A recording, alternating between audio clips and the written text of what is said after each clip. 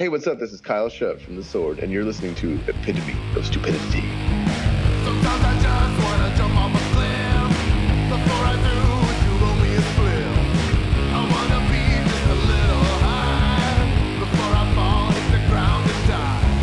There ain't nothing that I'd rather be than a stain on the ground in the big city.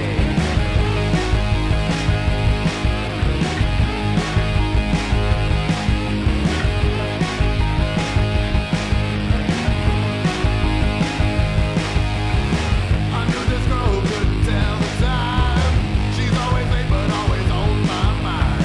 She'll keep me waiting for an hour or more. When I come and knocking at her door. But when I see what she decided to wear, man, the clock just stops and I don't even care. Oh, hey now. What is up, ladies and gentlemen? Woot, woot. Welcome to another episode of Epitome of Stupidity, your favorite allegedly metal podcast, episode number 39. 39. Coming up on an even number next week. It is. That's exciting. Is Look it? forward to that. I do. Okay. That's Brian. I'm Clint. And in the background And in is the background is Kyle motherfucking Shutt of Who's he? Sword, of Doom Side of the Moon, and soon to be of this solo stuff that I think is our second world premiere of our season. and in the background is his solo stuff. Big City. Going to be the new the single off of his solo album, which isn't out yet. Oh, man. Hearing it here first. And hearing it and enjoying it here first. Yeah. You're welcome. If you like the Sword, You're going to like this. if you don't like the Sword, hit You're stop. still going to like this. Hit stop and go listen to someone else. Yes. You know what? That's a better idea. Do that. Oh, hey Clint, check this out. Okay. Ladies and gentlemen. Everybody's going to the party, have a real good time. Are you ready? Get up! The Sonic Temple Art and Music Festival has arrived. Mapfre Stadium, Columbus, Ohio. 3 days, May 17th through the 19th. America's #1 rock music festival is here with Foo Fighters, There goes my hero. System of a Down, Disturbed, Sonic Temple with Bring Me the Horizon, Ghost, Hailstorm, Lamb of God, The Cult, The Hives, The Struts, Meshuggah, The Distillers, and rare appearances by Joe Jett and Prodigy. Go to SonicTempleFestival.com for everything. The Foo Fighters, System of a Down, Disturbed, Bring Me the Horizon, Ghost, and special comedy tent headliners Andrew Dice Clay, Henry Rollins, and more. Go to SonicTempleFestival.com. See ya at the temple. Brian, I'm scared. What just happened? We got a sponsor. Oh my God. We have big news about that shit coming. Stay tuned. What are you listening to, Clint?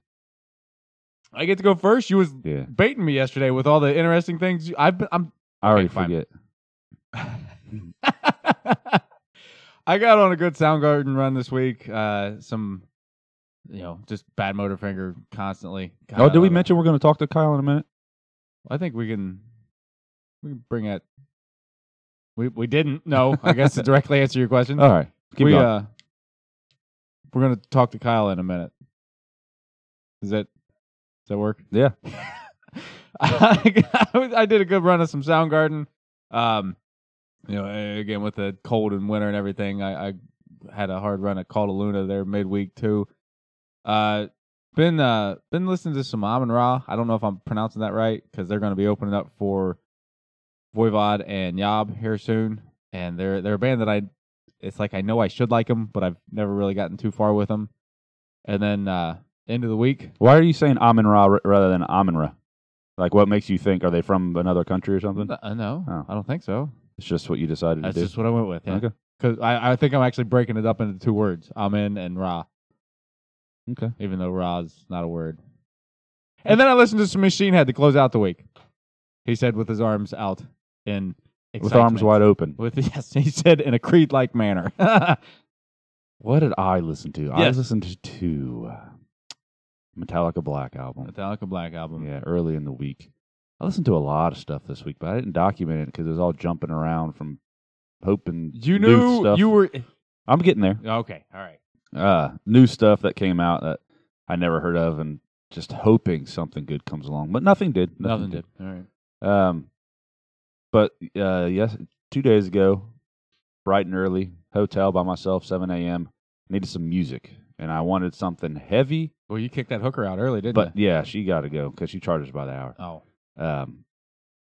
God, you're gonna get me in trouble. But I didn't want fucking screaming in my ears and shit. So what did I listen to, Clint? You're gonna be shocked. Screaming in your ears and shit. I didn't want Right. heavy music Heavy music without the screaming. with almost 80s soothing vocals. Mutoid Man. No. Damn it. I'll give you a hint. Their name rhymes with whore, bloke, Sharon. Poor bloke Sharon. Four-stroke Baron. There Nice. you go. There you go. Yeah. You know Kirk hates you. No, he said he didn't. That's just the. But I listened to them. You know, and it was a good. It's still good. Yeah, it was good. It fit the mood. It fit the timing. I had that CD in my vehicle. I think like 2 weeks ago. Played it for a little bit. The more I listen to it, the more I like it. It's good stuff. Yeah, I listened to it a little bit again in the car, and I put Al through something. I forget what it was, but he didn't like it. And then, of course, Metallica coming up later. Oh yeah, the Acoustic right. Metallica.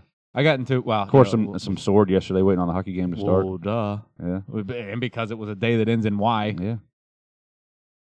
says the guy drinking beer out of a Sword koozie. Pow. And You know what? Let's see if we can talk to Kyle. that's good.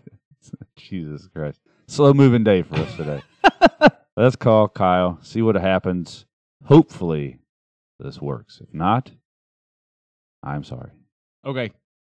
Are we going to pretend to call him even though we're going to Skyping? That's absolutely. Ring. Just because I like doing the ring thing. You do. And the point, even though And the nobody point. sees the point. I see the point. I see your point, Clint. I see your point. Boom. He answered. Ladies and gentlemen, we have Kyle Shutt. Hello. How are you? What's up, man? Not a lot. I'm just chilling. Coming straight from Oregon. Yes, sir. Me and my wife and daughter bought a truck and an Airstream, and we decided to do the old escape from Texas. It got a little bit out of our price range, and so we just decided to hit the road just as a family instead of as a band. So it's for me, it's the same, but with them, I was like, y'all don't understand what the road is like. You'll never understand. But yeah, if you can see, I mean, you guys can see. I don't know if your listeners can see. No, but, they can't. They're shit out of luck. 30 feet from the ocean right here. I mean, it's just awful. I wake up every day. The ocean's just Life's terrible. It's just gentle, soothing sounds all day long. Oh, it's miserable. Stressed So out. But, currently you're in. It's a little town called Yachats in Oregon that I'm just kind of bumming around for about a month here and trying to see if we want to stay in Oregon for a while, but I don't know. Who knows? I got a lot of rocking to do. So. Yeah, you do. There's probably a tour coming up and all that. Somewhere nice, while I go have fun. Counterintuitive for me because I would think someone like yourself who's been traveling and everything would kind of want to sit still, but you just want to keep moving around, huh? Well, I'm kind of a lazy person. I do enjoy planning it for a while, but also I've spent over half my life just on tour. I've been hopping into vans since I was like 15, basically, like trying to hit the road. So really, I'm more comfortable being on like a tour type gypsy caravan situation than I am being sedentary. I do love smoking weed and playing video games, but I also feel like I thrive as a human whenever I'm like on the road, like moving forward, just get that forward momentum going and making ridiculous plans for myself and then following them through. Because if I didn't do that, then I probably would just sit around doing nothing forever. So that's it's almost like I'm just daring myself to do things. All right, man. I'm already in love with this. Let's start like we were saying that we're going to kind of go chronologically here. Let's start with the sword. I'll talk about it all, baby. Let's do a brief history of the sword up to the current hiatus that everybody's so excited about. He said sarcastically. Where did it start? Jesus. I guess I moved to Austin in the year 2000 and zero. And I was 17. I just wanted to do bong hits and party with girls and stuff. And that's, that was the extent of my college career. I really didn't want to go to college or anything, but that was sort of like. Wait, you're a college educated musician? Yeah, so like I went that to a college thing? for about 2 weeks. And then, yeah, 2 weeks. exactly. That was one thing that was weird about Queen that they all four of them like decided to finish college first and then become a rock band. So they practiced for like 4 years before even like putting out a record or anything. And it's Hell, I like, oh, didn't we even have to realize finish that. uni. I just thought that was really funny. But no, man, me and college did not get along. I mean, I graduated early from high school anyway, just because I was like I said, I've been playing in bands and driving around in a van since I was about 15. So when I would come back from these like long weekends of playing punk shows with this ska band that I was in, I would be like, go back to school and be like, man, y'all, none of this shit matters. Like for real. Like, and they're like, yeah, you got let's talent, get the we hell out of don't. here. But I had absolutely no money. So if you like filled out this form, they like gave you $5,000 and you could like go to college or something. So like I filled out the form and tried to go to college, and it just like I just wanted to do bong hits and hang out by the pool all day. I lived in the Pearl Street Co-op in West Campus in Austin. It's like, you know what a co-op is, like, 300 people living somewhere, and you do like 2 shifts a week Right. of like your labor or whatever. So I hung out in the kitchen a lot, did a lot of kitchen prep. That's how I love cooking. And I think that's where I kind of learned to cook and stuff. So that was cool. And it was a cool scene, but you had to be in school to stay there. So once they figured out that I was not going to school anymore, they kicked me out. So I got a job at the TCBY, like downtown. And I think I sold weed through the drive-through window and just tried to save up some money. I eventually got a job across the street at a photocopy center called IT Copy. And Ooh, shout out. I worked my way up the ranks from like the heroin addict production manager that didn't do anything and then like the fucking other loser guy that never showed up on time. I eventually wormed my way up to like the guy that was in charge of everything, so I could do whatever I wanted basically. Like, and I hung out at a record store called Sound Exchange a lot, which every band like came through there when they came through town or did in stores there, or if they went there, they would say like, hey, do you know where we can get some flyers printed for our show tonight? And they would say, yeah, go see Kyle at the place. And so eventually I was just like the local zine guy, and I would just hook everybody up with thousands of dollars worth of copies. Like my boss was such an idiot that he would have never, I covered my tracks so well, they would never have figured it out. And now that place is out of business. I just befriended some bands and stuff, and then eventually, I was in a couple of grindcore bands, just real shit. Like one was called Bloody Murder Weapon, Oh God. and another one was Kids in Service to Satan. That was just all about Jesus Christ. destruction. We would just set off fireworks in people's houses and shit. I mean, it was like crazy shows. We played this one show that was a TV smash. There was just a bunch of TVs, and you could just smash it with baseball bats if you wanted to. It was intense. But I started playing in a hardcore band called Sea of Thousand, a terrible name. But there's one song on Spotify you can find. It was on a comp called Mutation. But I'm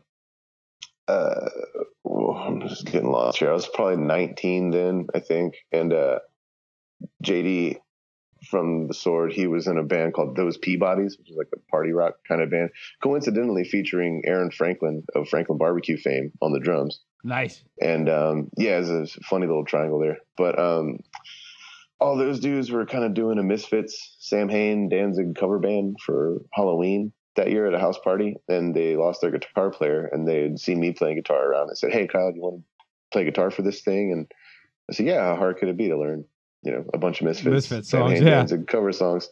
They're slightly harder than you'd think, just because you can't really hear what the hell's going on in the recordings. Yeah, They recorded so poorly that it's just like, what the fuck are they playing? Have they changed But, yet? Yeah. Yeah, I know. And then you realize that they were just 4 bodybuilders from New Jersey. They didn't know what they were doing. Yeah. So it was a good time though. And at that show, JD gave me a CD that just had The Sword written on it. And he was like, hey man, I've been thinking about doing something heavier. And I had been thinking about doing something more melodic. Just because I just come from like the super chaotic like music scene and stuff, and I just wanted to rock a little more. And I think he was in kind of like party rock land. He wanted to get a little heavier, so it was a really good pairing at the time. And I called him back and I was like, yeah, these songs are great, man. Let's just do The Sword as a band. And he was like, okay, cool. Because for him, it was like a solo project thing. It was like a one-man band kind of mentality. He had done the whole demo with like drum machines and And it was Age of Winters. The first album was pretty much fleshed out, like before the band became a band. Oh, no like, shit. I wrote like the first couple minutes of Limit for the Aurochs, I think, and that was it. Like that song, and then maybe I think maybe Iron Swan and Freya were two of like the ones that he had brought to the table, like right before we recorded the album, or just like, you know, in the years before we released that first album. But yeah, it was mostly done, and it already sounded great. So when the Sword started, I think we just came from a place of all of us having been in so many bands before, and like we knew what we were doing, and we knew how not to waste time and stuff. So I think when we just hit the Get ground right to running, it, you know, yeah. and it was, you could see everybody's head turn in Austin. It was when we started playing, it was like, whoosh, like, whoa, what is this? Right? You know, and we got pretty big pretty quick. I mean, we were like able to sell out, you know, like the local clubs we were playing, which was pretty hard to do back in those days. But we didn't really sound like anything else at the time. And I think it was like refreshing. Not that we were the first band to do this, obviously, like, but you know, tons of bands carried that sound through the 90s, you know, like Fu Manchu or Orange Goblin or Right. Sleep or there's a bunch. I'm leaving a bunch out. But Monster Magnet, I think I said Clutch, you know, but I think we just came at the right time when people were like, oh, finally, like I've had enough death metal. Like when we would first tour, like we would be the only band on the tour with the drummer that only had a single kick pedal. You know, it was just, yeah, you know, or any local opener would always be some brutal death metal band for us, and then we'd end up, you know, crushing, obviously, but like we were just a different kind of band. And now, like, I swear you can't go anywhere without the local opener being some like, you know, like stoner band or Yeah, whatever. we had some fun with your interview that kind of went through that, you know, however many months ago, and we completely agree with you for whatever it's worth. I do want to. I like that you say that you guys were the opposite of death metal, where it seems like for me, you guys were like the opposite of nu metal, where, you know. That's a really good way to put it, especially in Texas. Like Dallas is like the nu metal capital, you know, or it was. And I really do feel I can say without ego that we single handedly killed nu metal in Dallas. Like I would not like argue that. Yeah, you couldn't get a show in Dallas back in those days unless you fit this little. Unless you were like a disco band that happened to be like metal or something, you know, and you wore makeup and shit. And it was its own thing, like whatever. right. But yeah, we always played Denton and Fort Worth, which are two little towns kind of on the other opposite ends of Dallas. And yeah, it took years of whipping that scene into shape before finally like we started getting serious offers in Dallas, and people started showing up in droves to see us. And still to this day, like the Dallas was one of the Sword's biggest markets. That's fucking awesome, man. You guys had, It's wild. you know, the Sword had a real fun. I don't like putting this in past tense because I don't want to consider you guys done, but I guess I kind of did. The evolution as to where you started and how you use future sounds and high country and all that is just fucking fantastic, man. Thank you. How did I that work appreciate that. out? It didn't really work out that well. Damn. But Well, let me ask this we real never quick. compromised on anything. Like we always put the songs and we always made the records that we wanted to make, you know, and including the first bunch, you know, like every record was what we wanted to do at the time. And not every album was received well at the time. Like we got so much hate. People talk so much trash about us whenever Age of Winters came out. They were like making up stuff like, yeah, well, they were just marketed and like put together by Disney to like try to cash in on this like hipster metal movement. We're like, what the heck? Where are you people coming up with this Right? shit? Like we're just bad, man. You know, and but you know, Gods of the Earth was one that was. I felt like it was kind of rushed, but we were in between tours and we were just kind of like go, and so we just cranked out the second album, and then Metallica scooped us up to go on tour, and that lasted about a year. And then so we got back from that, and we had been on tour basically for 5 years like straight, and it was just kind of a little crazy. So we took some time off, and then whenever we made Warp Riders, people hated it. Like we got so much negative press. It was No crazy because I shit. think people's expectations about what we were going to do were so through the roof that like there was nothing that we could do that they were going to be happy with or like over scrutinize or whatever. And Does that and I still think hold? that's Do the you same still thing get? that happened with Used Futures, because it's like we went on, because after Trivet quit, and then we went on this sort of other second upward trajectory, and then into more of people just being like, well, not knowing what to expect to the point where they can't even enjoy anything and just are over analyzing it. Just, I don't know. We turned into like the Weezer, like of metal bands or whatever, where it's like they just want the first 2 albums, man, perfect, and then everything after that's just awful, or it's other people's favorites, or like people. It's funny, like which eras of the Sword people like, because I know I've heard tons of people say like, dude, I found out about you guys on High Country and I love it. I don't really like any of your records before that, But They don't it's say just, that. No way it's they all say that. over the map. It's like we're the most polarizing band of the last 10 years, at least. I love it, dude. I think that it seems like it kind of goes in twos, where the first two are kind of similar, Warp Riders and Kinda. Apocryphon. Am I pronouncing that right? Yeah. Those two are kind of similar, and then the last two are. I mean, I fucking adore High Country and Apocryphon. Thanks, those man. are Apocryphon and High Country are my personal favorites, but I enjoy them all. Thanks. For me, I was really happy with Used Future. I thought it was like the perfect like example of what all the work we had done and gotten up to that point. Because people always ask me, "What's your favorite album?" Like, so what's your favorite one? I was like, the latest one, man. Like that's what what we're all about now. At this point in time, Right. But, That's kind of a hard thing for people on the outside to grasp, but we get it too. Where you got to be excited about the new one because it is new. You're excited about just getting done with recording it. Yeah. That's what you're currently feeling. I mean, that's who you are right now. So. Yeah, and I don't know, but everyone's got their opinion. But I was like, you could put the Sword up against any band. Like our catalog, put it up against the first 6 Rush albums or the first whatever. Like you could just and I don't know. It's just that it's a different time. Yeah. So that's it. That was the way I had to look at it. Not going to argue that, man. And yeah. I don't assume you're wanting to break any news about the hiatus ending right now, right? Oh, I don't know. It was just this thing. The scene got a little hot, man. We had to like let it cool off for a little bit, bro. Don't blame you. It was, it just. None of us were necessarily having fun anymore. Everyone was just kind of overanalyzing our new record. Didn't really seem like any fire was catching necessarily. And we'd been going hard for too long to just kill ourselves on the road for the fun of it.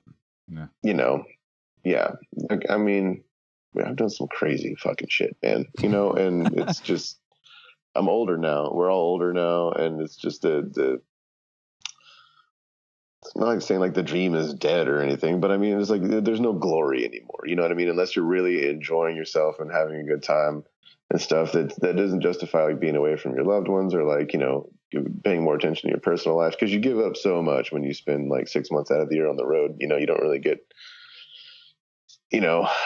a lot of personal time to like reflect or like grow as a human. So I don't know. It was just, we were all kind of stagnating, and it just felt like it was the right time to just like yank the plug. I mean, it sucked. It wasn't necessarily my decision, but I didn't disagree with it, necessarily. Sure. So it was just like, I think it'll do everyone good if they like miss the Sword a little bit, if they're, that makes sense. If we took some time off, and then see the Sword. We're not inactive by any means. We're going to do like a retrospective kind of release this year. It's going to feature a lot of like basically every unreleased thing we recorded, some old stuff at Trivet, old covers, like just things that never saw the light of day. We're going to do a big kind of career spanning box set. I don't know when it's going to come out or anything. I don't have any more information other than that, but there's things that are going to be happening. We're not going away forever, but I have no idea when or if we'll ever come back. That's information enough for us.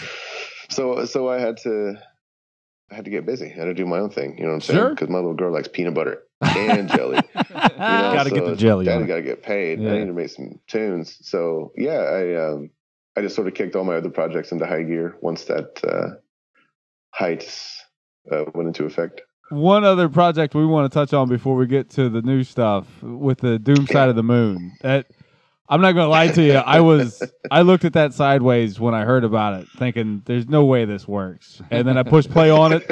On Spotify, and it got through, Brain Damage Eclipse, and I pulled up the internet on my phone, and I clicked buy, and then 2 days later, Amazon had sent me the CD, and I still fucking love Nice. it. Thanks, man. I appreciate that. Dude. That- It was definitely the furthest I ever took a joke. And I will. We're talking like $100,000 joke here. It was. I had taken him. I've told this story before, but I was living in Brooklyn at the time, and I kind of had the idea to do a solo album, and I didn't really. Especially after High Country, I didn't think anybody was ready for any like curveballs or anything from me. Right. At the time. So I was like, they don't want to hear a solo album right now, And I had taken some time off of the herb. But as I tend to do, I always come crawling back. And, when you take some time off and your tolerance goes away and you get high again, you kind of like, you just go right to outer space. I was, I was a puddle on my couch. And I was just thinking, man, I should just do like a Pink Floyd like cover band, but with like lasers and like Black Sabbath the shit out of that music. And it just, I don't know, it just sort of like came to me where it was like I was laughing at first, but then the more I started I was like, well, dress in all white with all white instruments and project onto the whole stage and give out 3D glasses to trip everybody. And it just snowballed into this thing where I was like, this got out of control quickly. Once I snapped out of it, I got out the pen and paper and was like, okay, let me see if I can actually do this. So I like just, I did a little whiteboard like you do in the studio with all like the columns that just says like drums, check, right. Keyboards, check. So I whiteboarded my idea. And I looked at it and then timed it out and everything. I was like, I bet if you give me 10 days in the studio, I could totally recreate this album and like I'll do it all like doomed out or whatever. I didn't want to go too extreme. The Doom was kind of like, it was like an inside joke of mine because anybody like Doom is actually a very specific subgenre of a subgenre. Right. of Yeah. heavy metal. So, and anything gets called fucking Doom these days. So it was my, because like there was also that band, Dub Side of the Moon, or it was an album, Dub Side of the Moon by Easy Star All Stars. They just did like a reggae version of it. It's fucking sick. But so I was like, this one will be Doom Side of the Moon. And everything about it was just a joke, and it was just too fun of an idea to like pass up. And I knew I couldn't pull it off without like having the fucking A-team. It really is like a Broadway production. I can't do it with less than like 11 or 12 people at least. And I just called up every bad motherfucker I knew, and I was like, dude, you want to help me put the show together? I need a 6-piece band because I had to have keys, bass, drums, a singer, and a sax player, and then myself on guitar. And it was fun. It was a lot of fun, dude. We put out a record, made the fucking Billboard charts. Yeah. It took 10 days. When it came out, it was like debuted at like 81 or something like that. It blew my mind. I had no idea it was going to do that well. Did it really only take you 10 days? You hit that, you went in, 10 days later it was done? Yeah, 10 days. I work, I'm real, I don't know, efficient. Yeah. This must be my German Sounds like heritage. Very efficient in the studio. If I have a specific idea, sometimes I like to go in half baked and just like create, and that may take slightly longer. My solo album took a little bit longer than that, but yeah, if I'm focused and I have a whiteboard and I'm the producer and I have a good engineer, I can fucking tear through that shit. Especially if I'm in charge of directing the action or whatever, you know. Being a producer. I'm a producer. I'm the producer. Well, that's a great segue right into what you just produced. Into the solo shit. Yeah. Dun, dun, dun. Yeah. So how? Let's go back to when that was a thing. So did you know you were going to do that before the hiatus and all that stuff? The solo record? Yeah. Kind of. I mean, I had the idea to do it at some point, but the hiatus decision was a decision that was made. I can't remember exactly how deep into the tour cycle we were, but I knew it was going to happen for a minute before it was announced and everything. Not for very long, but for enough time for me to scramble and get something together. And that's why I decided to use a Kickstarter campaign as my the way to fund it. Right. Right. Number one, because I'm a poor boy, nobody loves me, and Queen reference number 2. But I can't remember. It's kind of fuzzy. I smoke a lot of weed. Anyway, we were going to announce the hiatus, and then I was like, okay, the day after I get back home, I'll fire the Kickstarter campaign, and that'll give me a month to, convince people that, I'm not going away for any reason. And I launched the most ridiculous internet blitz of a fucking campaign. I just call up all my friends that were like Photoshop, meme lords, and I was like, "Have you ever wanted to clown me super hard?" In a meme. They're like, "We've been dying for this for like years." Yes. So I was like, "Go nuts! Put me in every movie poster you could fucking imagine. Just clown me hard. Every album cover, just go nuts." We were actually talking about that last night. Brian and I are sitting at a hockey game, and we're having a conversation about you. And I'd scrolled through your Instagram there a couple days before, and the picture of you and the Terminator thing mashed up. That was priceless. That was another one where like I started posting so many of them, and it was so relentless that like people started. It would almost like turn into like a TV show people were like tuning into, and like fans wanted to like contribute their own. So that one, the Schwarzenegger one, or Schwarzenegger, that was a fan. I don't even know that guy. He just like turned it in. I was like, dude, this is clean, man. You like matched skin tones and everything. Schwarzenegger. But yeah, and it said, what did he say? I'll be backing. That is fucking awesome, man. Oh, I got. But yeah, I went nuts. I did like a promo video that just like, I don't know. I have that a ridiculous personality. So that I just 80s wanted people video to thing? know, like, I'm not gonna. Oh, can you hear me? Yeah. So I was just gonna say, I hope that I could let people know that I'm not taking this too seriously. It's serious, but it's I'm a real ridiculous human being. So it came across. Come across. Yeah. It definitely came across. That is funny shit. Real quick, one of the things on the Kickstarter was someone got to get you to remake any song of their choice. Someone backed that, didn't they? Nobody bought it. I thought someone. I was scrolling through. I know. Oh man. Okay. It might have been gone now. Yeah, nobody bought it. I made it so ridiculously expensive that It was kind of expensive. if they did buy it, it would at least pay for itself. Yeah. Like the studio time, the extra day, and all the other shit. You know what I mean? So Yeah. it was like, all right. And plus, if it's a cover song, then it's a little easier. Yeah, it's already written. I was talking about with the Pink Floyd, I can whiteboard it, and I can just it's like putting a puzzle together. You know, Right. the song's already there. Writing a song is half the battle, more than half. All right, so we'll get back on track. That was just the curiosity was killing me. I thought someone backed it, but anyways, it was fun. Shout outs to Dino Robertson up in Calgary and Austin the Beard Buchanan down in Tampa. Those two really came through with the meme factory. okay, You know what I'm saying? cool. Yeah, there's a lot of fun stuff with that. If listening to this, and obviously follow Kyle on all the social things, and then do some I'm scrolling on and there. find some of these old memes and shit. That man, oh man, that's just funny. So It was a going good into time. this solo album, is there a conscious? Do you have to think consciously to try to not make it sound like The Sword? I guess is what I want to ask. No, because the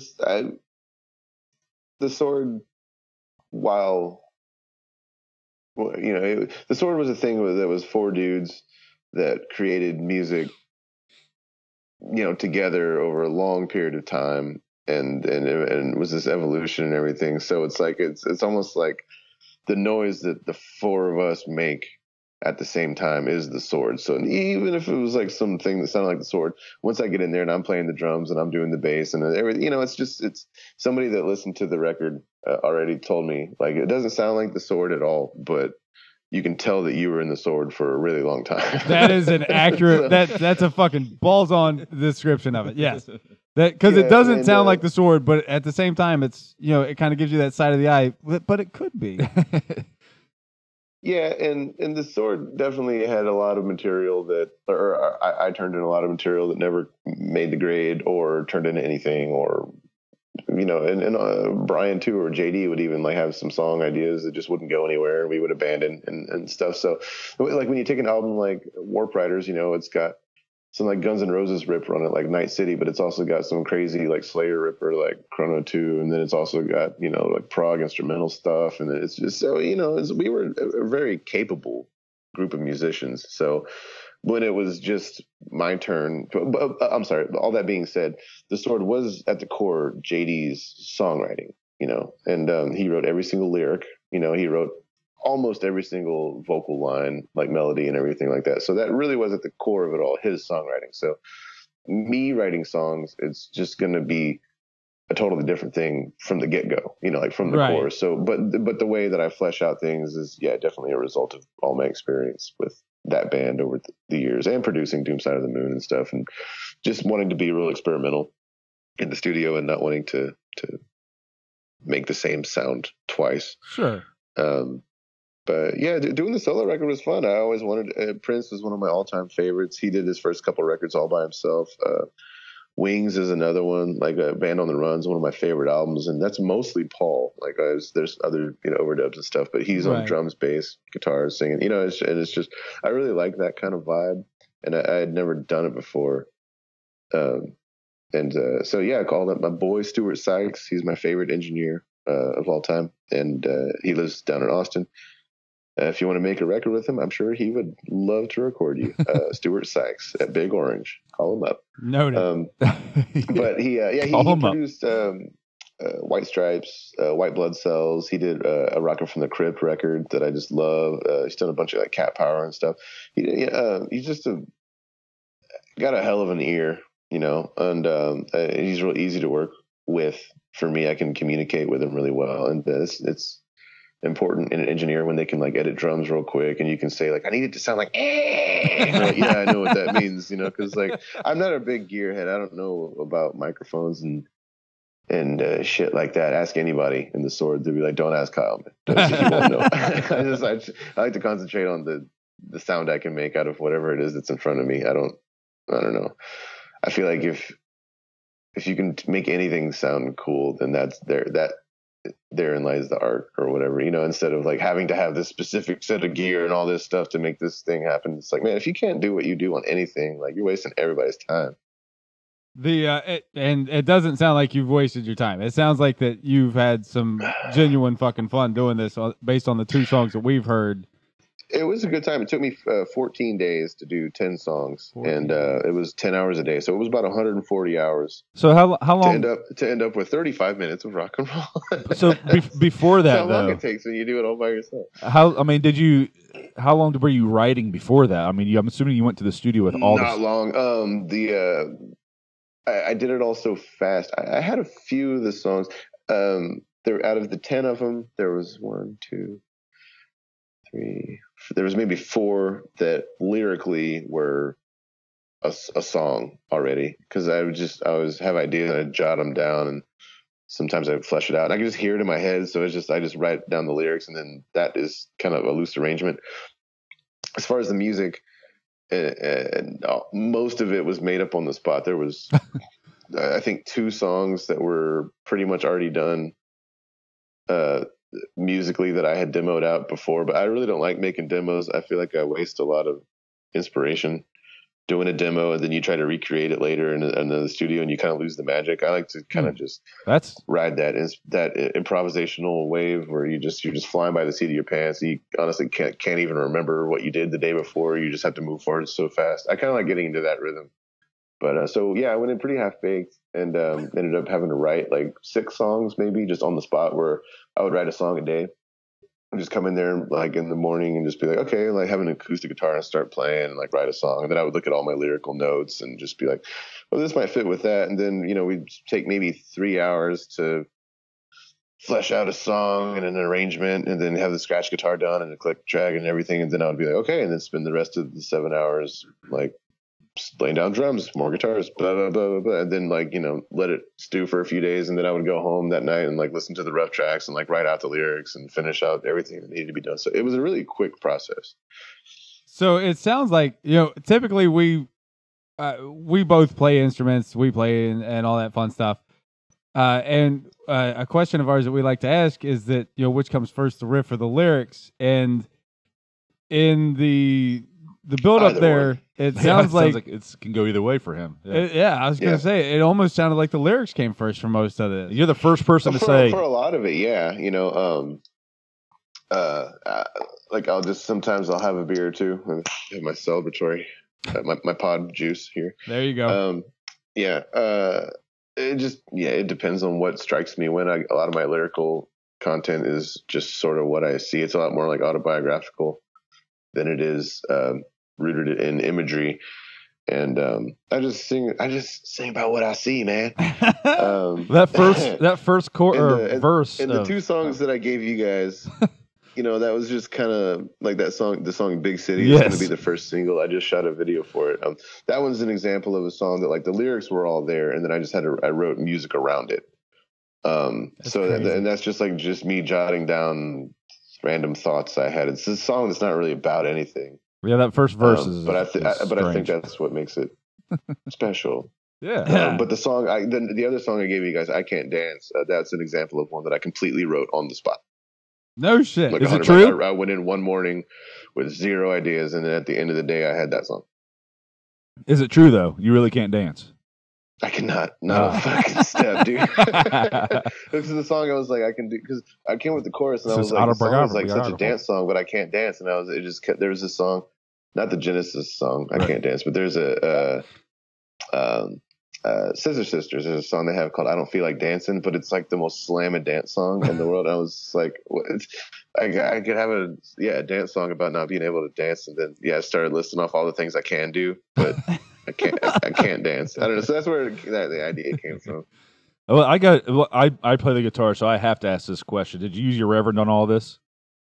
Oh yeah. Okay. I actually sold the one that I used. It was part of the Kickstarter for $2,000. A guy named Brent Sodman, who is that's not a bad deal because he's a video game designer. He did an awesome game called Enter the Gungeon. If anybody hasn't checked it out, it's like a roguelike dungeon crawler. It's just fucking so much fun. Enter the Gungeon. But Brent, he bought the guitar from me that I used on it. I used the metallic Alpine version of it that Reverend Guitars was kind enough to provide me with. That's a whole nother story. Us and Reverend. Oh, we intend on asking about it. Ken and Penny Haas and Joe Naylor ran that. Or Joe started the company, and then Ken and Penny bought it from him, and they all kind of run it all together. Joe does all the designing and stuff for them still. But they've treated me like family. They're just wonderful human beings. I love them so much, and they make sick guitars. And you should totally go buy one right now. Right. Well, I would have bought the one from the album, but you already sold it. Right. So I already sold it. Yeah. Sorry. I guess. Let's finish up this the conversation about the solo album, and then we'll go into the Reverend Guitars, because I do want to know about how that came about. But for sure. So that's the solo album's coming out in May, right? It is May 6th, my birthday. If anybody's. Oh yeah, I saw that. Give me something. Yeah, buy your album right, for your birthday. That's kind of fucking genius. Yeah. Yep. Is there a big tour to follow? I don't have any 100% locked down dates yet, but the band Electric Six has been kind enough to add me to some shows. I don't even know if I'm allowed to say that yet. It's not 100% confirmed, so you can only believe me as far as you want. But they're one of my favorite bands in the world. They even let me play on one of their albums one time. Electric Six. It was a song called I'm spacing now. Oh, you got me all. Hatchet Man. The song was called Hatchet Man on an album called How Dare You. And I do the guitar solo that kind of closes out the song. And it was like it's just one of those things. Listen, kids, if you punish your favorite band enough, they'll eventually let you play on their albums and go on tour with them. But going on tour, you got to find musicians. No, we've been friends for a long time. They really are one of my favorite bands. And we first opened for them, and the Sword did at a festival in 2010. Before Warp Riders came out, and we just kept in touch over the years and stuff. And so when it was time to need a tour, I was like, with the solo project, I'm rolling the wheel all the way back. I'm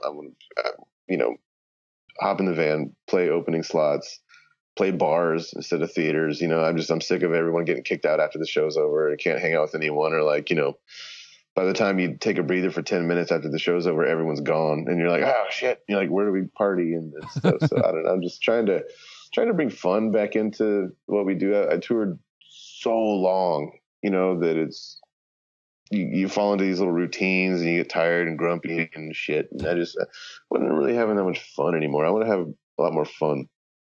That's going to be the this smartest project. thing I hear this fucking year. I got to know who you going to get to back you. I mean, you got to find all I these do people. have a band. Jimmy Oh, has okay. been playing in the Sword for the last 7 years. He's going to be playing drums. We just had our first show last Monday. We also filmed it for a video shoot, and it was, like I said, it was at an irresponsibly small bar in Austin. I saw it. Yeah, called the 13th irresponsibly small. floor. It was a lot of fun, man. It was, I mean, maybe 50 people could have fit in that room, if that, maybe 30, I don't know, but it was packed out. People came, they raged. It was fun. I got Rocky Moon is my friend Mike, who plays bass and sings for American Sharks. He's on the bass and backup vocals. And then my friend Mike Gons from a band called Eagle Claw from Austin, sick band. He also plays a Reverend, Silver Bear Sensei. And so we're a Reverend band, man. We're a good old Reverend band. Hey, I'm going to push pause real quick. I hear you cracking beers, and No pause. I Go just ahead. finished my beer, so I'm going to go grab a beer real quick. Give me 2 seconds. Go grab a beer. Do your thing, brother. I ain't going nowhere. Now you made me forget what I was. I'll tell all the juicy stories while he's gone. I was going to Yeah. ask something. Oh yeah. So singing and playing. You do some of that or did some of that in the Sword, but now you're carrying all the vocal. Yeah, How's that working out it's for you? weird. It was okay. I started doing this series of stand-up dates or like gigs with a guy named JT Habersat. He runs Altercation Records. I want to give Altercation JT a Records. shout out. If we're paused, I can wait. Till No, we're No, not. you're We're not good. we never paused anything. Oh, okay, cool. Yeah, JT Habersat with Altercation Records, and he does Altercation comedy tours. He's pushed me into doing stand-up gigs, basically. But here's a music industry tip, folks. You find somebody at a festival and you get them real drunk, and then you make them promise to do something, and then when they sober up, you just hold them to it. So basically, he made me.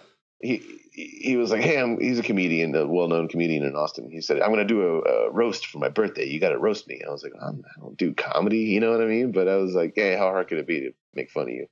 Look at you, And so I agreed to it. And then, he hit me up later like, hey, you still want to do that roast? And I was like, ooh. He's like, just 10 minutes. It'll be super chill. I was like, okay, fine.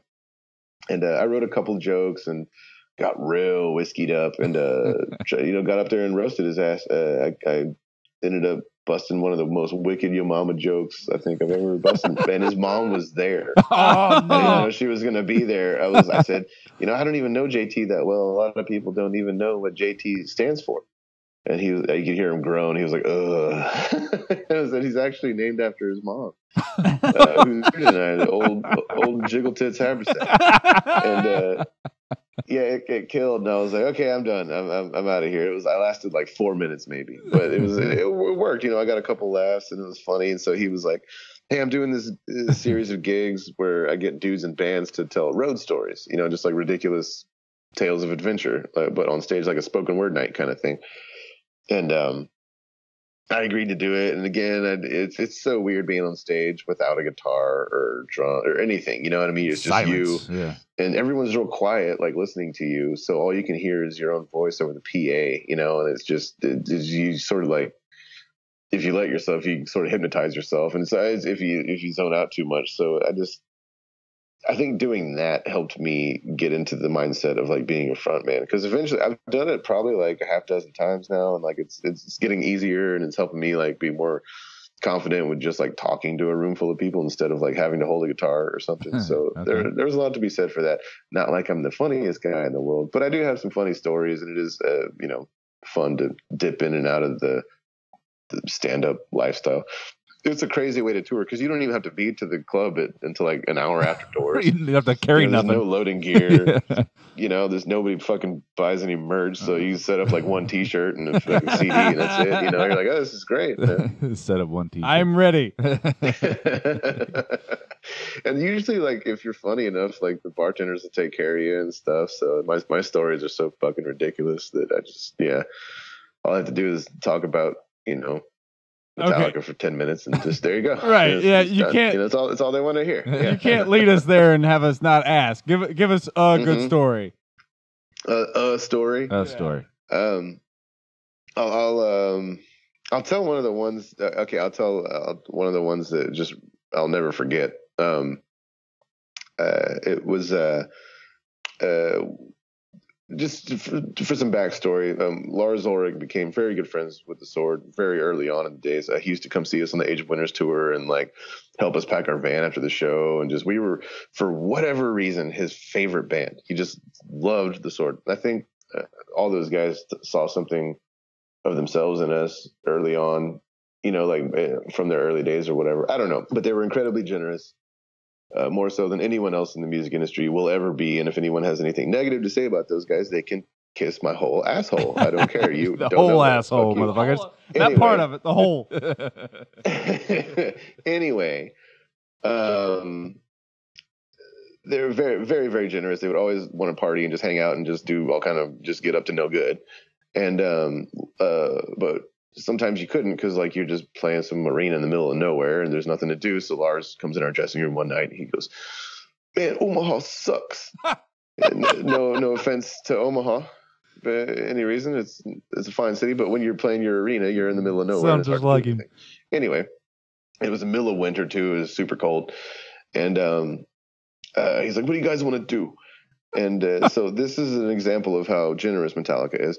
Usually, when you do a huge tour like that, not only do you not get paid, sometimes you have to pay to get on those tours. And you have the bus that's going to cost you an ass ton of money. You have all this. It's just like an astounding amount of money that it costs to go on a tour like that. And they covered all of our costs. They made sure that we were very well taken care of. It was so generous of them. They don't have to bring out anybody, Right. ever for the rest of their career. Right. They're still Metallica. But they told us we could open for them for as long as we wanted, for 2.5 years. And we lasted about a year. But anyway, so all this being said, I'm trying to think, where was I? It was like, they let us play our own off-day shows. Like if they had to play every other day.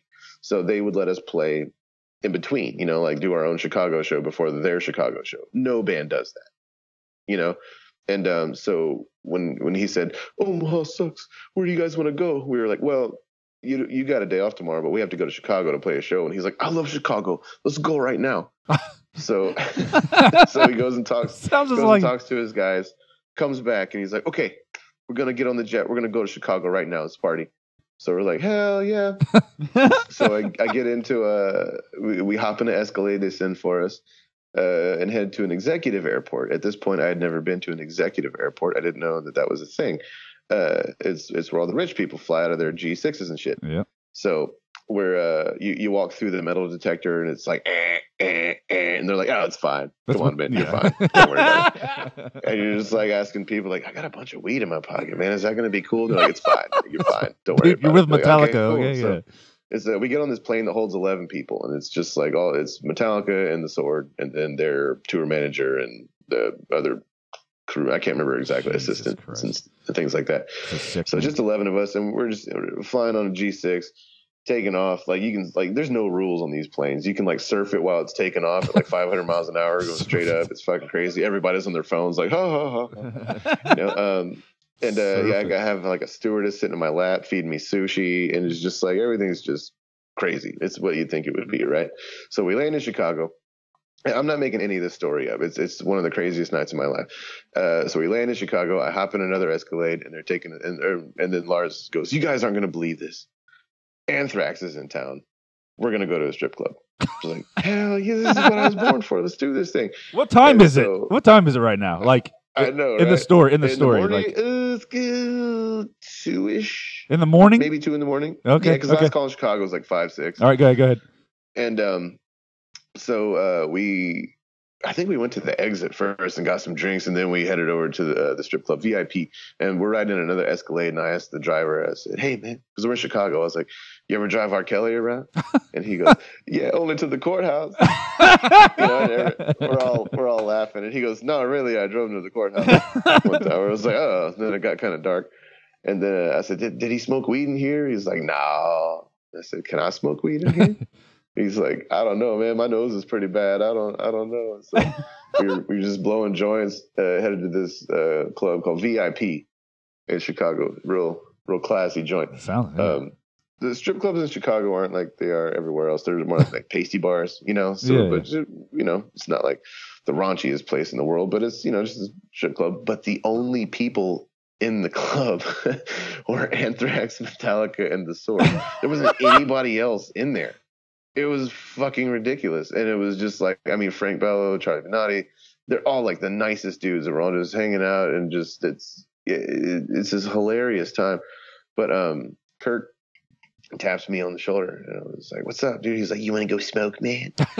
I was like, do you know my name? Yes, I want to smoke. It was like freezing outside, but I was like, Kurt's got that good shit. So I wanted to go smoke with him. And I get my jacket and go outside, and we're just sitting there smoking this joint. And we rarely talked about music, really. We just talked about like boobs and cars and stuff like that. You know, I think that's why they liked us, because we never like punished them or anything. But this, every once in a while when they would bring it up, we would talk about it. And he was like, "What do you like listening to, man?" You know, I was like, no, he's like, what have you been using to like play guitar to and stuff? And it was funny. I was like, last summer, I was like, I don't want to sound like I'm kissing your ass, but it was like before all this went down last summer, all I did was sit around, do bong hits, and learn every solo on Master of Puppets and Ride the Lightning note for note. Like, just I was just like blasting through those things. I think it really helped my guitar playing, from Gods of the Earth to Warp Riders. I literally had no idea that I would be out on tour with them and stuff. And I was like, I know that's a stupid answer, but that really is what I did last year. Yeah. And then he was like, "Man, all I do is sit around, do bong hits, and learn Jimi Hendrix solos." And then he said, he goes, "Man, you know what? You know who would love you guys? Cliff." And I was just like, man, damn. that just cut right through, Yeah. right? Like, you know who would have loved you guys? And I bet he would have too. You know, I don't know. Shit. That's one of seemed those like things a cool that- guy. What do you They say to didn't bring that? him up a lot. They didn't bring him up very much, but every once in a while they would, and it was cool. I bet, man. That's one of those things where it's like the highest fucking compliment, but at the same time, it kind of hurts. Yeah, man. And it cuts like a knife. Cuts like a knife. Now what do we Yeah. talk about? That was one night of many crazy parties that we had, and they were so my generous. God. Did So generous. did James I'll never forget him. talk about bees a lot? James and his bees. Did you want to bend your ear on bees the whole time? No, he likes No? talking about cars, and he Cars? loved oysters. He loved it. You know what? One of the funniest nights, we went out one night. I'll leave you on this one. I don't want to talk your ear off. But one of the craziest things I've ever seen, or two of the craziest things, I guess, was when a massive band cancels a show at the last minute. Ooh, When everyone's already there. It's pretty nuts. So we were playing in Stockholm, 2 nights at the Globe in Stockholm.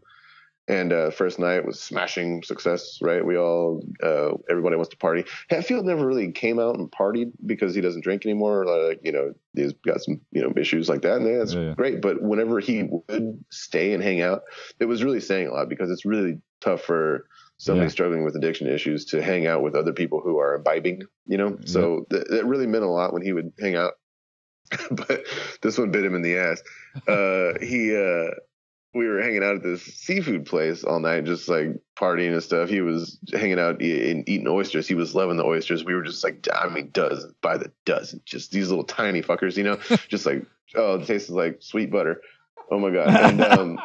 And so just drinking like crazy, eating all these oysters, you know, he's not drinking, but he's just pounding these things with us. And the next day, everything's going normal at the show and stuff. And then we went on at 7:00. And so we had to be at the little X marks the spot by 6:58 for us to be on stage on time by 7. You know what I mean? So we come up to our little X marks the spot, and the Metallica stage manager is there, and he's like, "No show tonight, boys." We're like, "What? Ooh. What do you mean?" He's like, "You're not going on. Nobody's going on tonight." It's like, "What's wrong?" And they're like, "Hetfield, he's got like some kind of blood infection. He's on the way to the hospital right now. We're about to have to cancel the show." And there's like 14,000 people out there in the sold out arena. You know what I mean? And like, we're all like, holy shit.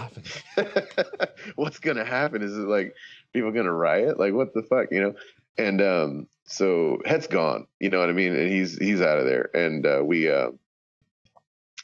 we go put our guitars down and stuff and then run out because the rest of the band is about to take the stage and announce to the entire room that they're not going to play that night. And so they do. They go up and just, I mean, we're talking Sweden here. They're pretty polite over there. You know, they can take it well, you know. And Metallica, you know, they were very gracious, but they're like, look, we just can't play tonight. James is sick. He's on the way to the hospital right now. He's got a blood infection. Ate too many oysters. You know? But then they said that they're going to make up the show. Like, we're going to come back. We're going to do it again. We're so sorry. And also, Metallica, they've worked with the same promoters, the independent promoters, since the very early days of them being a band. So it's not like this was like a Live Nation insurance deal. Like, they were, you know, an independent promoter was, you know, going to lose his ass on the this, hook, you know, get to file a claim and stuff, but they promised to come back and make up the show and everything.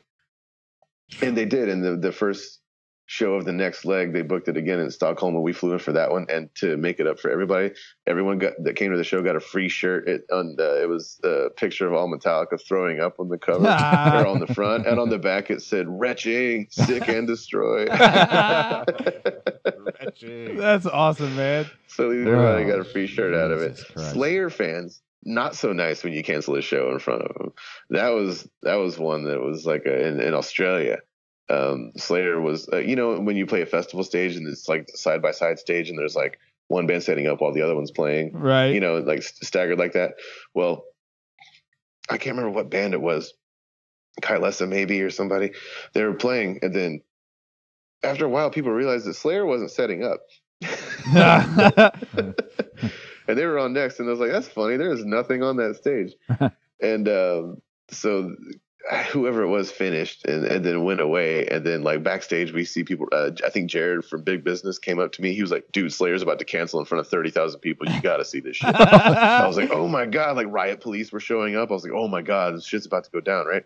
So we run over to the stage and everything. And they fucking get on the stage and say, ladies and gentlemen. And we didn't know this. And this was in Sydney, that the last Slayer show had been canceled too. Oh, so this was the makeup show. Oh, you know. And fucking, I think Tom Araya had an ear infection or something, and they weren't going to do the show. And so, yeah, the dude had to go out there and be like, we're sorry to inform you. And the second he said that, the whole crowd just, you know, it's like trash started flying toward the stage. Like people were trying to like bust down the barricade. Shit was crazy, man. People were trying to like take off their Slayer shirts and burn them, but it was so wet from the sweat that the shirts wouldn't catch on fire. It was pathetic. But I think the saddest thing I saw was this little kid, this like 8-year-old kid in a Slayer shirt, just crying. Just oh man, that was Clint. That's fucking priceless. Man, I thought those people were gonna tear the place apart. That'd make a great album cover.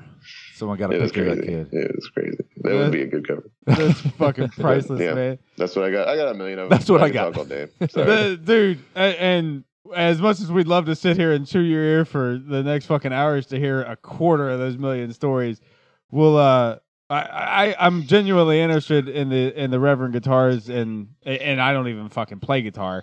How did that come about? Oh, it's a real charming story. I got asked to do a benefit for the Children's Cancer Association for South by Southwest, and it was the Fader Fort does this thing once a year for the CCA where they have like a free show in the morning from like 9 to 11 for like families and stuff. It's like all free and it's fun. And I think Taco Cat played, and it was a good time. But they wanted me to be the guitar player for this like fake shred off thing between like, because there was this company debuting this like air guitar Bluetooth wristband for like kids to play with, so they can like act like they're shredding, you know, or whatever. And it's like fun or something, I guess. I like real guitar, but whatever. Right. I like real guitar. So the deal was that whoever kid they get to agree to do this, I was going to actually shred on a guitar, and then they were going to like air guitar, and then I was going to and then they were going to like beat me eventually, you know. Right. And but I wanted to give them the guitar as the prize, you know, unbeknownst to everyone. And but I didn't want to give away any of my guitars. So Chris Funk from the Decemberists, he's the one that organized the event, and he put me in touch with Reverend Guitars about getting a free guitar to give away, like just one of their beginner models, you know. Sure. And it was, you know, it it was for kids with cancer. I mean, who's going to say no? So Right. they gave me one, and I was actually shocked at how well it played because it's kind of a smaller model, but I was like, man, this is a good guitar. And then we did this little 9-year-old girl. She was the one that agreed to do the challenge and everything. And whenever she beat me, I got down on one knee and took off the guitar and gave it to her. She fucking lost it, man. Her family was like, "Oh my God, are you serious?" And it was just all hugs and kisses all around. But it was a really good time. And Reverend and me got in touch, that way. And I started playing some more of their guitars. And just one thing led to another. And they asked me if I wanted to make a signature guitar for them. And they ended up treating me so well and making such good guitars that I leave my Les Pauls at home now. I don't even care. I play Reverend live. That is in the studio, I can do what I want. Yeah, obviously, but I'm just You gotta looking be for a seen. different sound a lot of the times. But I always start with a layer of Reverend and then work my way around from there. Of all the ridiculous stories you've told us, that is, I'm glad that one ended up being last. It's heartwarming, right? It is. Right. Yeah. From making an 8-year-old It cry. absolved at least 10% of my sins. Yes. That day. Couldn't help You it. hope at least. We will we'll get out of your hair. We're gonna do the trophy. If you get shipped off to an island and you only get one album to take with you for the rest of your life, what the hell album is that gonna be? Oh, probably Prince, Sign of the Times. Yeah? Yeah. It's a double album. It's kind of cheating, but I don't care. No, that's fine. fair game. Prince, I kind of figured you'd say the Sign of Kyle the Shutt Times. solo album, but That or maybe like Cyndi Lauper. She's so unusual. I could listen to that Nice. every day for a million years. Yeah, I've been listening. There's this chick, Julie Byrne. I've been listening to a lot lately. It's like people that wouldn't think that I would like be listening to that necessarily, but yeah, she's awesome. I've been listening to her album just front to back lately. I don't know. There's a bunch out there, but yeah, Prince. I was just gonna say Prince, probably. yeah, I know you're a big Prince fan. That's fucking cool, man. Kyle, we Thanks. sincerely appreciate your Yeah. time and everything. Absolutely. Thanks for having me. I really appreciate it. Yeah, no, it's fucking great. And should your solo Tag me in all this stuff, and Oh, I'll make you sure know to it. get it all shared You up. know And that would everything. be absolutely fan goddamn On, tastic. on air right now, will you come back on when this thing comes out? Yeah, No absolutely. pressure. Yeah, no. I mean, let's make it a yearly or biannual thing. Or whatever. I'll Sure. just call, you got my shit. Call me up, man. Absolutely. We'll do a segment. Story by Kyle. Touching base with Kyle, yeah. Sounds good. I'll be your correspondent on the road. Dude, and speaking of on the road, when and if you come to Columbus, Ohio, Front row. we'll be drinking beer I think with we you. will be soon. If that Electric Six thing works out, I think it's going all through the Midwest. So hopefully it'll be around there somewhere. That would be Right fucking on. awesome. We will be drinking beers. So yes, again, thank you. We will talk to you again, and unless we both quit this piece of shit podcast, then otherwise, good luck. Right. But much thanks. Sounds Good good, luck man. out there. Absolutely. Thanks for having me. I hope the album, kills it and all that good stuff. Listen that to everyone's- it. Love it. listen to it. I'll have a pre-order all ready to go and shit, soon. So keep an eye out. And, All the links you to find. won't be able to miss it. I Yeah. promise. And we'll have all the links to find you in the show description. Thanks, Kyle. Sweet. Have a good weekend. Yeah, man. bud. You too. Okay, so That was But fucking fun. we're both arms wide open right now because we don't really know what to say about that. What do you do? How do you come out of that? What do you do after that? You go home, you take a nap, you start the day over. You try to, you don't try to do better because there is no better. The dude is probably given thousands of interviews, and you would never know it by talking to a couple schmucks in the basement right now, just willing to. I mean, hats off to him. I don't know what else to say about it. I don't either. That was awesome. We thank you, Kyle. That was a shitload of fun for us.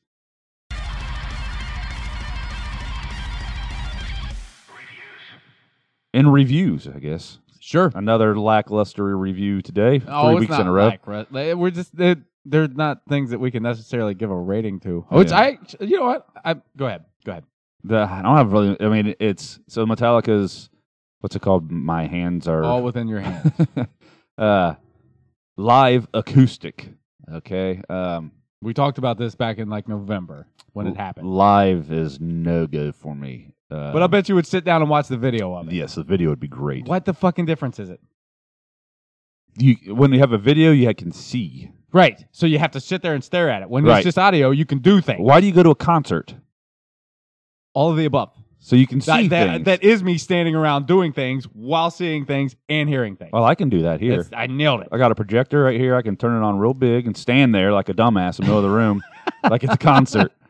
To be clear, if you sat there, you'd still be a dumbass. Is he playing the guitar still, Yeah. James, in this whole thing? I wish they'd have done more songs I knew, I guess. There's half the album I didn't really recognize.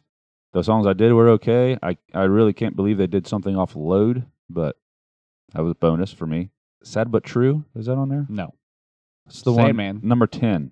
Sandman or Enter Nothing Else Sandman. Matters. Was awesome. Yes. That was fantastic. I even said out loud while I was listening, like, holy shit, this is fucking cool. Yeah. He was hilarious one time. He was hilarious one time.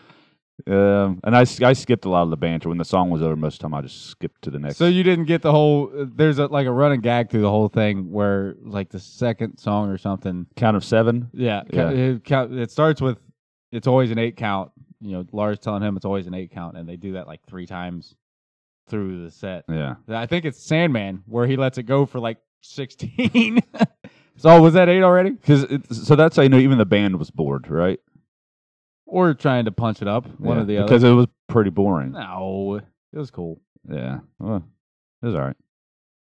I apparently liked it a lot more than you did. I was actually talking with I had a back and forth with the guys from the Gutter podcast that we've talked to before about this, and apparently I'm the outlier here because I really like the Disposable Heroes, the different version of it there that opens it. That's probably the highlight of the album for me.